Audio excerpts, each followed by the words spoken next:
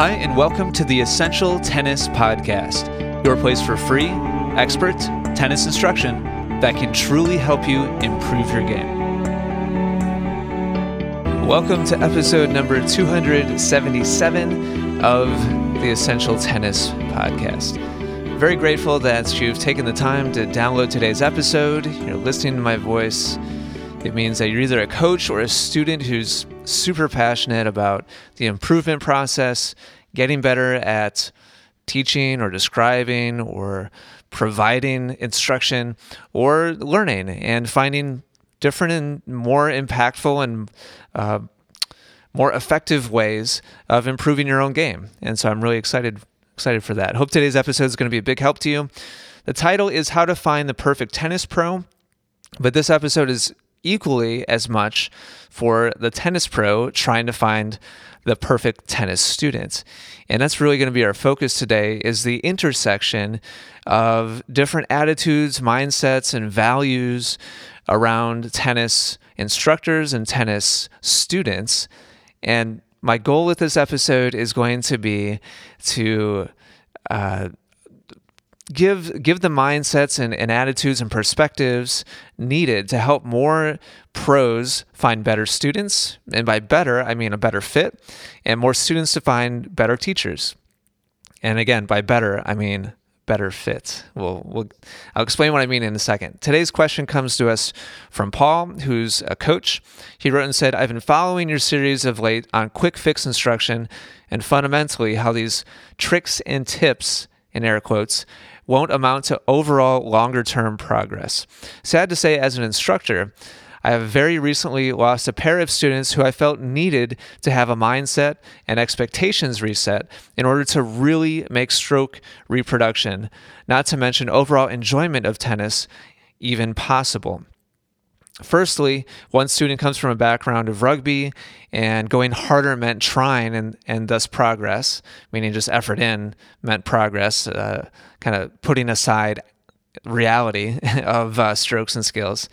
At the same time, the other student was an absolute beginner. She was actually making much better, notable progress. After off and on lessons for a month, the first student complained that we were doing the same lessons over and over. Long story short, I have to say that I was disappointed to get the news that they were moving on to another instructor. I'm convinced that we never got the opportunity to get out of the gate, as I was never able to convince my now ex-student that to be successful, one must move feet and focus more on balance and fluidity of stroke, rather than using the small muscles in the wrist and forearm to generate power at the expense of control. I welcome your insights, Paul. All right, so this is complicated territory. There's no question about it. And the biggest reason why it's complicated and why I think there's a huge attitude of everybody kind of tiptoes around this issue. Players are very, very sensitive about moving on to different coaches, although these players, didn't have any problem with it. But in general, players who take lessons from their local coach or pro feel like they have some obligation to the coach or pro, and they need to stick with them forever and forever. And leaving, will just absolutely crush them. And on the other hand, coaches, I think, have a difficult time in this situation as well, where there's just a mismatch. And you can tell from Paul's question that his mindset, his approach, his philosophy was very different than that of the students. And first and most important point here today is the only way a student-teacher relationship can work well is if both the student and the teacher hold the same values. If there's a mismatch there, then there's just going to be frustration. And I think the reason why this is such an awkward conversation for a lot of students and a lot of coaches is because on the surface, it's very easy to assume that everybody should just automatically be on the same page in this relationship. On one hand, we have a service provider who's supposed to be an expert in improving at something specific, in this example, tennis. So that's kind of the first party here. The other party is a player who's paying money for the time of that service provider. And so it seems like a perfect match, right? Here we've got somebody who is supposed to know exactly what to do to get better and makes his or her schedule available for people who want to learn. And then we have somebody saying, hey, give me 12 o'clock on Thursday because I want to know what you have to say. Here's my money. And so it seems like what could possibly go wrong in this situation? But the reality is, the truth is, if you just take that surface level understanding or that surface level view of what's happening here, then different small mismatches can become very, very tricky and very, very awkward very, very quickly. But the reality is, and this is kind of my main focus for today's episode, the reality is there's a huge spectrum on the side of the player, and there's a huge spectrum on the side of the coach, meaning it's not black and white. It's not either or. It's not this person is a great, practitioner and 100% of the time a tennis pro who is teaching at a club, has exactly the information you want and is going to deliver it exactly the way that you need it.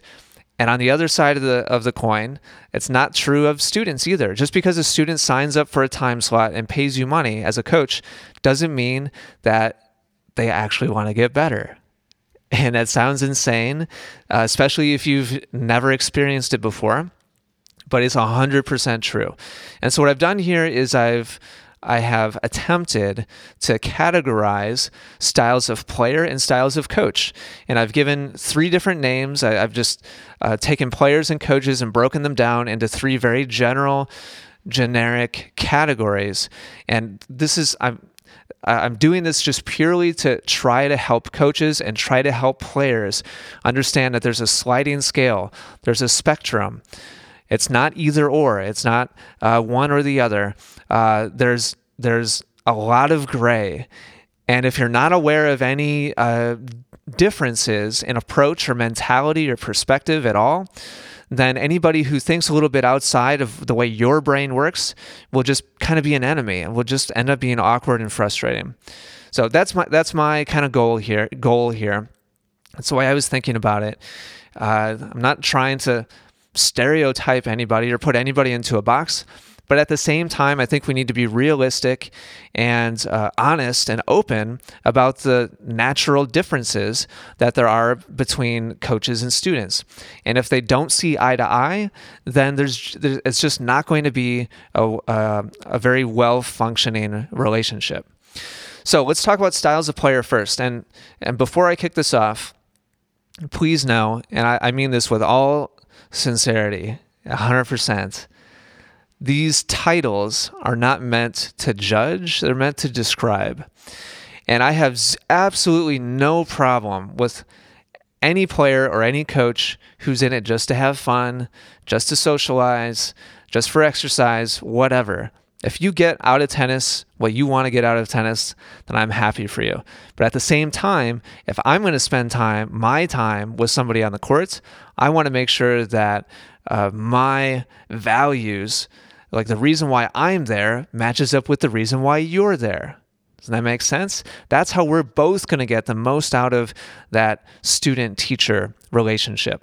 If there's a mismatch, it's going to be frustrating for you and it's going to be frustrating for me. And so kind of my biggest goal here is that this gets people thinking about the different styles of coaches and players and gets people a little bit more open and honest and self-aware about where they lie on the spectrum and where other people around them lie on the spectrum so that they can choose to spend time with people where it's the best fit.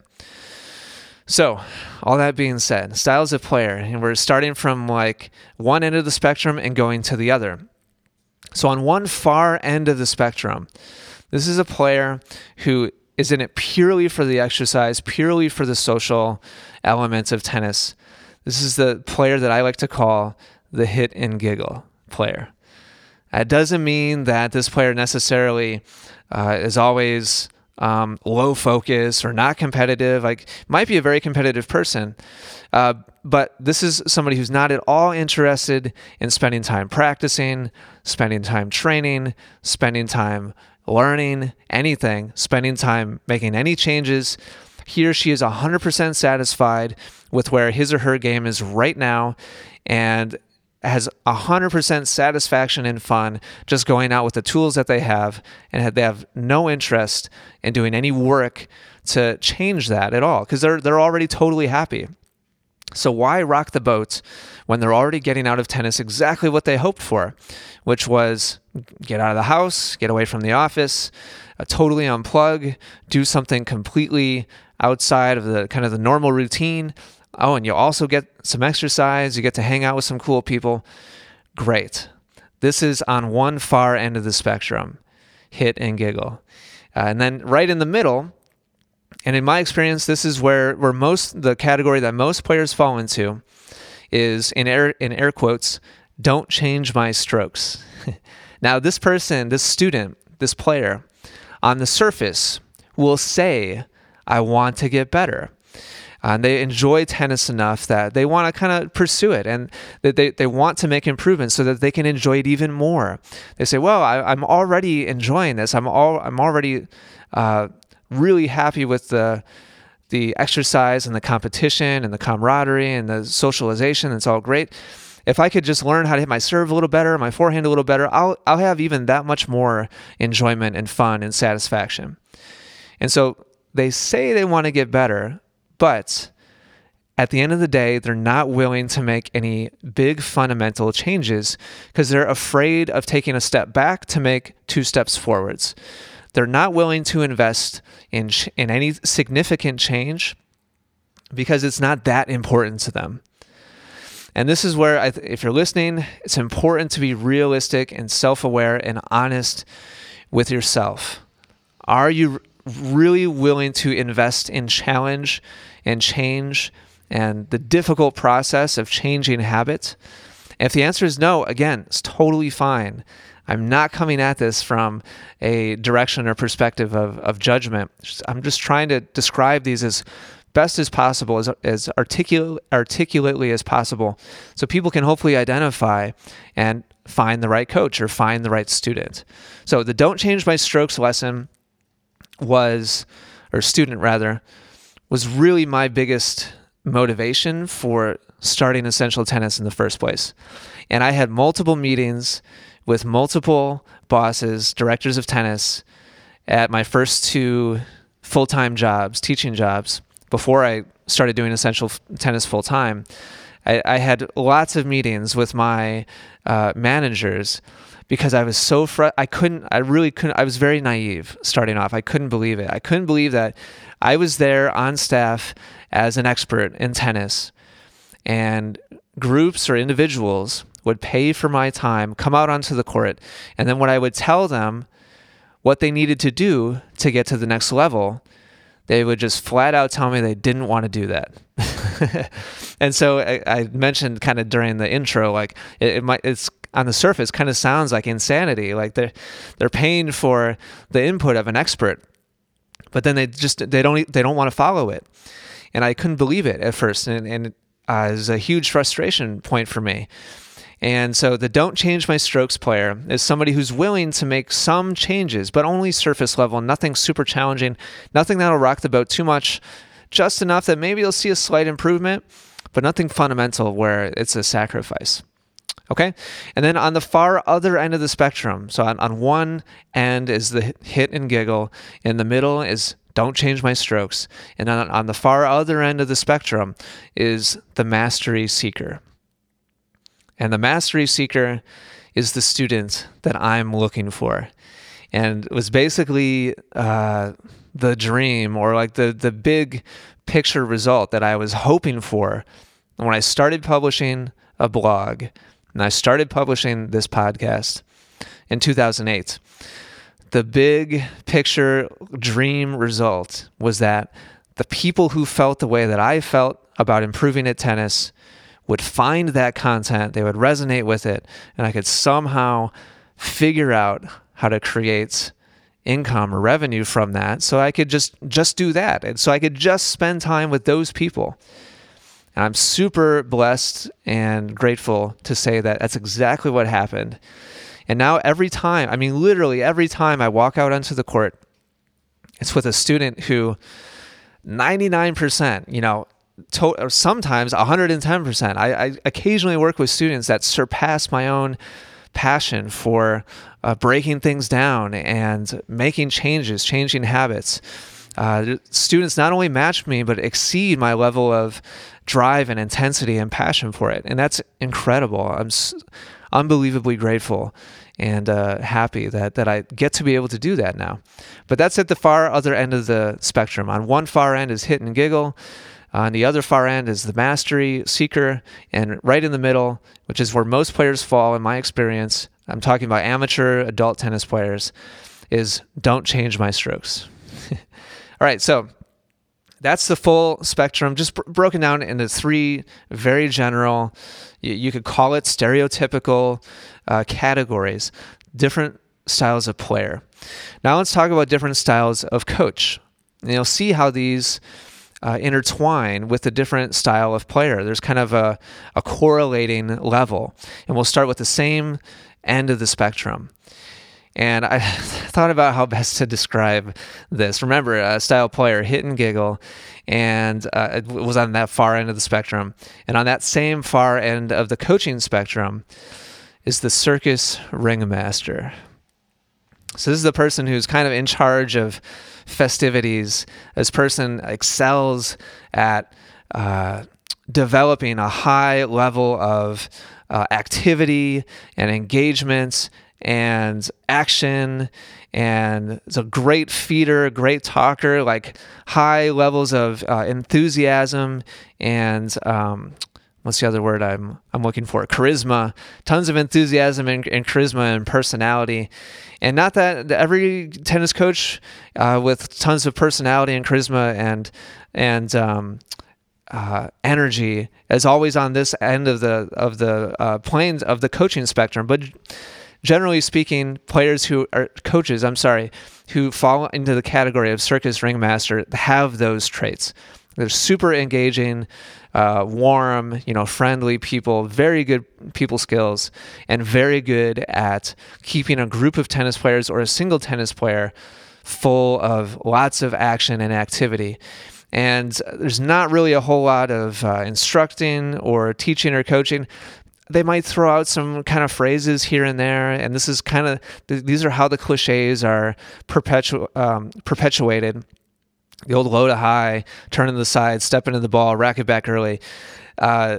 These coaches definitely have a lot to do with those just same phrases being repeated over and over again, maybe not even in the right context. But one thing is for sure, they're a perfect match for the hit and giggle student. Like, you get a bunch of those students together and one of these coaches together, and it's like lightning in a bottle. Everybody's super pumped to be there, super happy, and everybody is in alignment, what they value, what they're looking to get out of that hour or hour and a half or 2 hours or whatever. So right in the middle of the coaching spectrum is the quick fix specialist. So this is somebody who takes improvement much more seriously, and it's kind of the focus or the cornerstone of what they're doing on the court, but it's only surface level depth. And so they're very, very good at finding something small to tweak to get you a little bit better output. And you'll see oftentimes you'll see a quick improvement within the context of the lesson.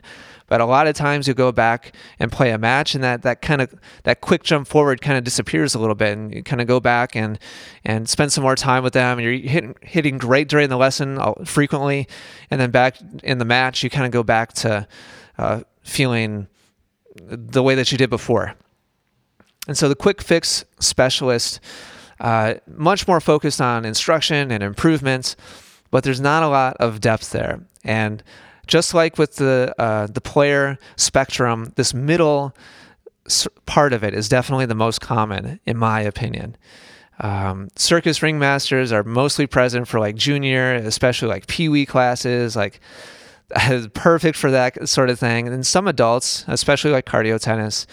But the quick fix specialist, in my opinion, is the most common type of coach or pro. That they've got the personality, usually more emphasis on improvement, but there's no focus on deep, fundamental habit changes. It's more like bolting tweaks or fixes on top of what you're already doing. And that's a perfect fit for the don't change my strokes player. And so if you can get that player matched up with this style of coach, then it's a match made in heaven. You've got a player who doesn't want to commit to big changes, doesn't want to sacrifice or take a step back for long-term improvement. You've got a coach who that's their specialty, is giving that surface level kind of tweaks or tricks or tips. And so if we can match those players up with those students, those players up with those coaches, then it's perfect. And the final style of coach on the far other end of the spectrum is the mastery mentor. So this is somebody who the improvement process is a huge passion for them, and somebody who's constantly studying not only the state of tennis and general, techniques and approaches, but also studies how best to teach and how people best learn, and is constantly trying new things, new approaches, and has a big picture, long-term marathon mentality when it comes to developing a player. It's not about what quick changes can I make in this hour so that this week this player can play a little bit better. This coach very much has the mentality of over the next year or 2 years or 5 years, what changes do we need to make now that this player can invest in that they'll reap benefits for months or years or a decade from now? And that's a totally different mindset, and as a result, that's totally different coaching or instructional philosophy or approach than somebody who's a quick fix specialist. Very, very different mentality. And so, if you match up a mastery mentor with a hit and giggle player, there'll be nothing but frustration. You've got players who are just looking to have a good time, and you've got a coach who badly wants to help these players, but the players don't want that kind of help. They don't want it. It's not a good fit. It's not a good fit for the players. It's not a good fit for the coach. And the players can try to meet in the middle, the coach can try to meet in the middle, but at the end of the day, it's probably just not going to work. And both sides are probably going to be frustrated if they try to leave their normal way of thinking and meet halfway in the middle. There'll probably just be resentment and frustration.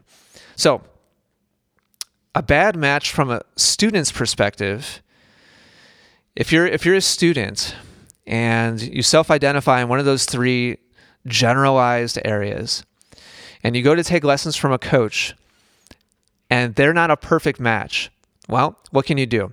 You can request adjustments from the coach and say, hey, can we try doing this? And have you ever thought about using video? And can you write me a little plan to follow? Whatever.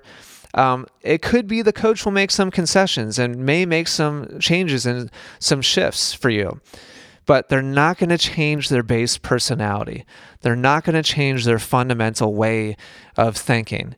And that's just people. You can't expect another human being to completely modify their personality just to accommodate you. It's just not a fair thing to expect. It's not a realistic thing to expect. From the coach's perspective, if you've got a student that just doesn't line up with your philosophy where you are on the spectrum, you can make adjustments, but I only really recommend small ones. And you can try to kind of persuade your student like Paul did. Paul was trying to get them on the same page and thinking the same way. Again, people are people.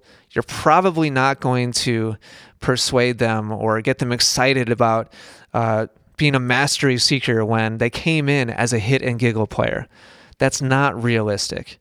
If they're a don't change my strokes person, maybe you can persuade them to lean a little bit towards mastery seeker, but it's unlikely that you're going to be so persuasive that they're going to change their outlook on the sport and their outlook of why they're doing it in the first place and how much they're willing to invest. It's not realistic. So you can try to meet them halfway and maybe kind of try to encourage them to meet you halfway.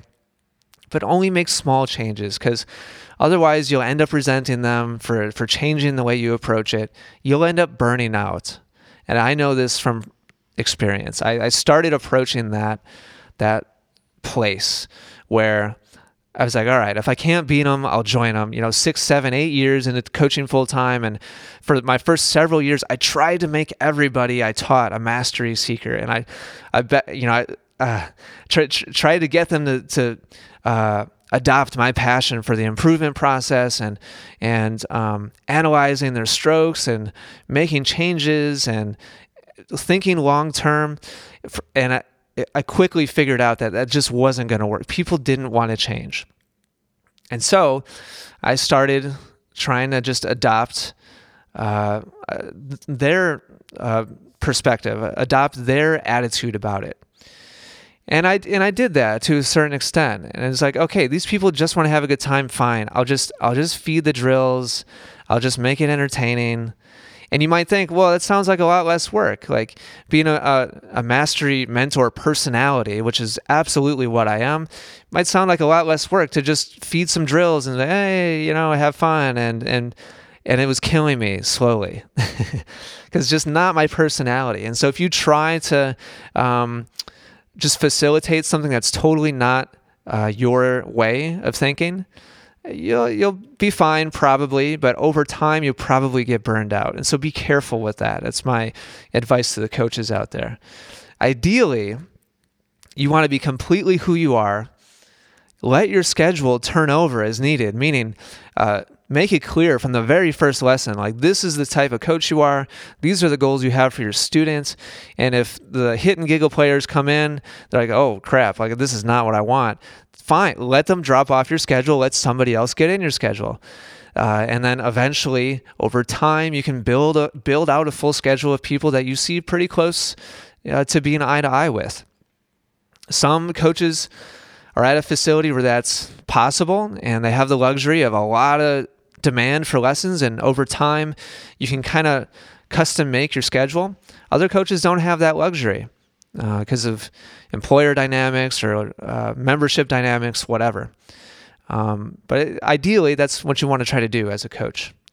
But the bottom line is, if everybody was more self-aware and more open and honest about who they were, what their goals are, what their aspirations are, what their values are as a tennis player, as a tennis coach, then we could match many more students and many more coaches more accurately.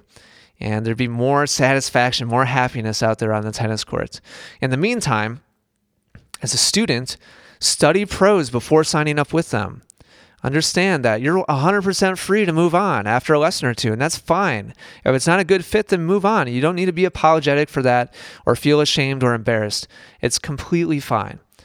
And in the meantime, as a coach, work on engaging different students in slightly different ways. Try to meet them halfway, and some students you may be able to draw a little bit closer to the mastery side of things, or if you're a circus ring master, to the fun side of things.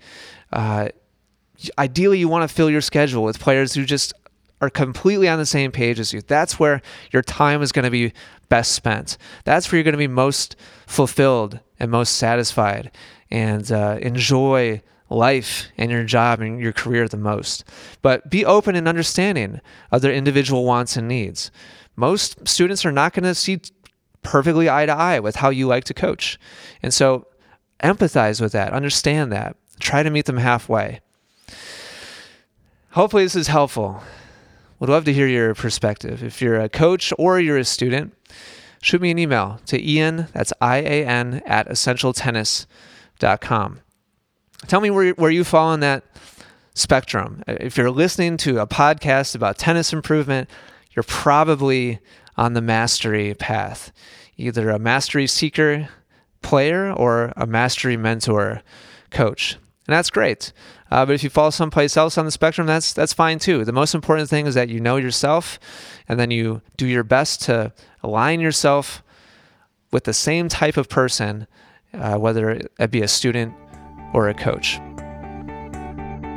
For more free game improving instruction, be sure to check out EssentialTennis.com, where you'll find hundreds of video, audio, and written lessons.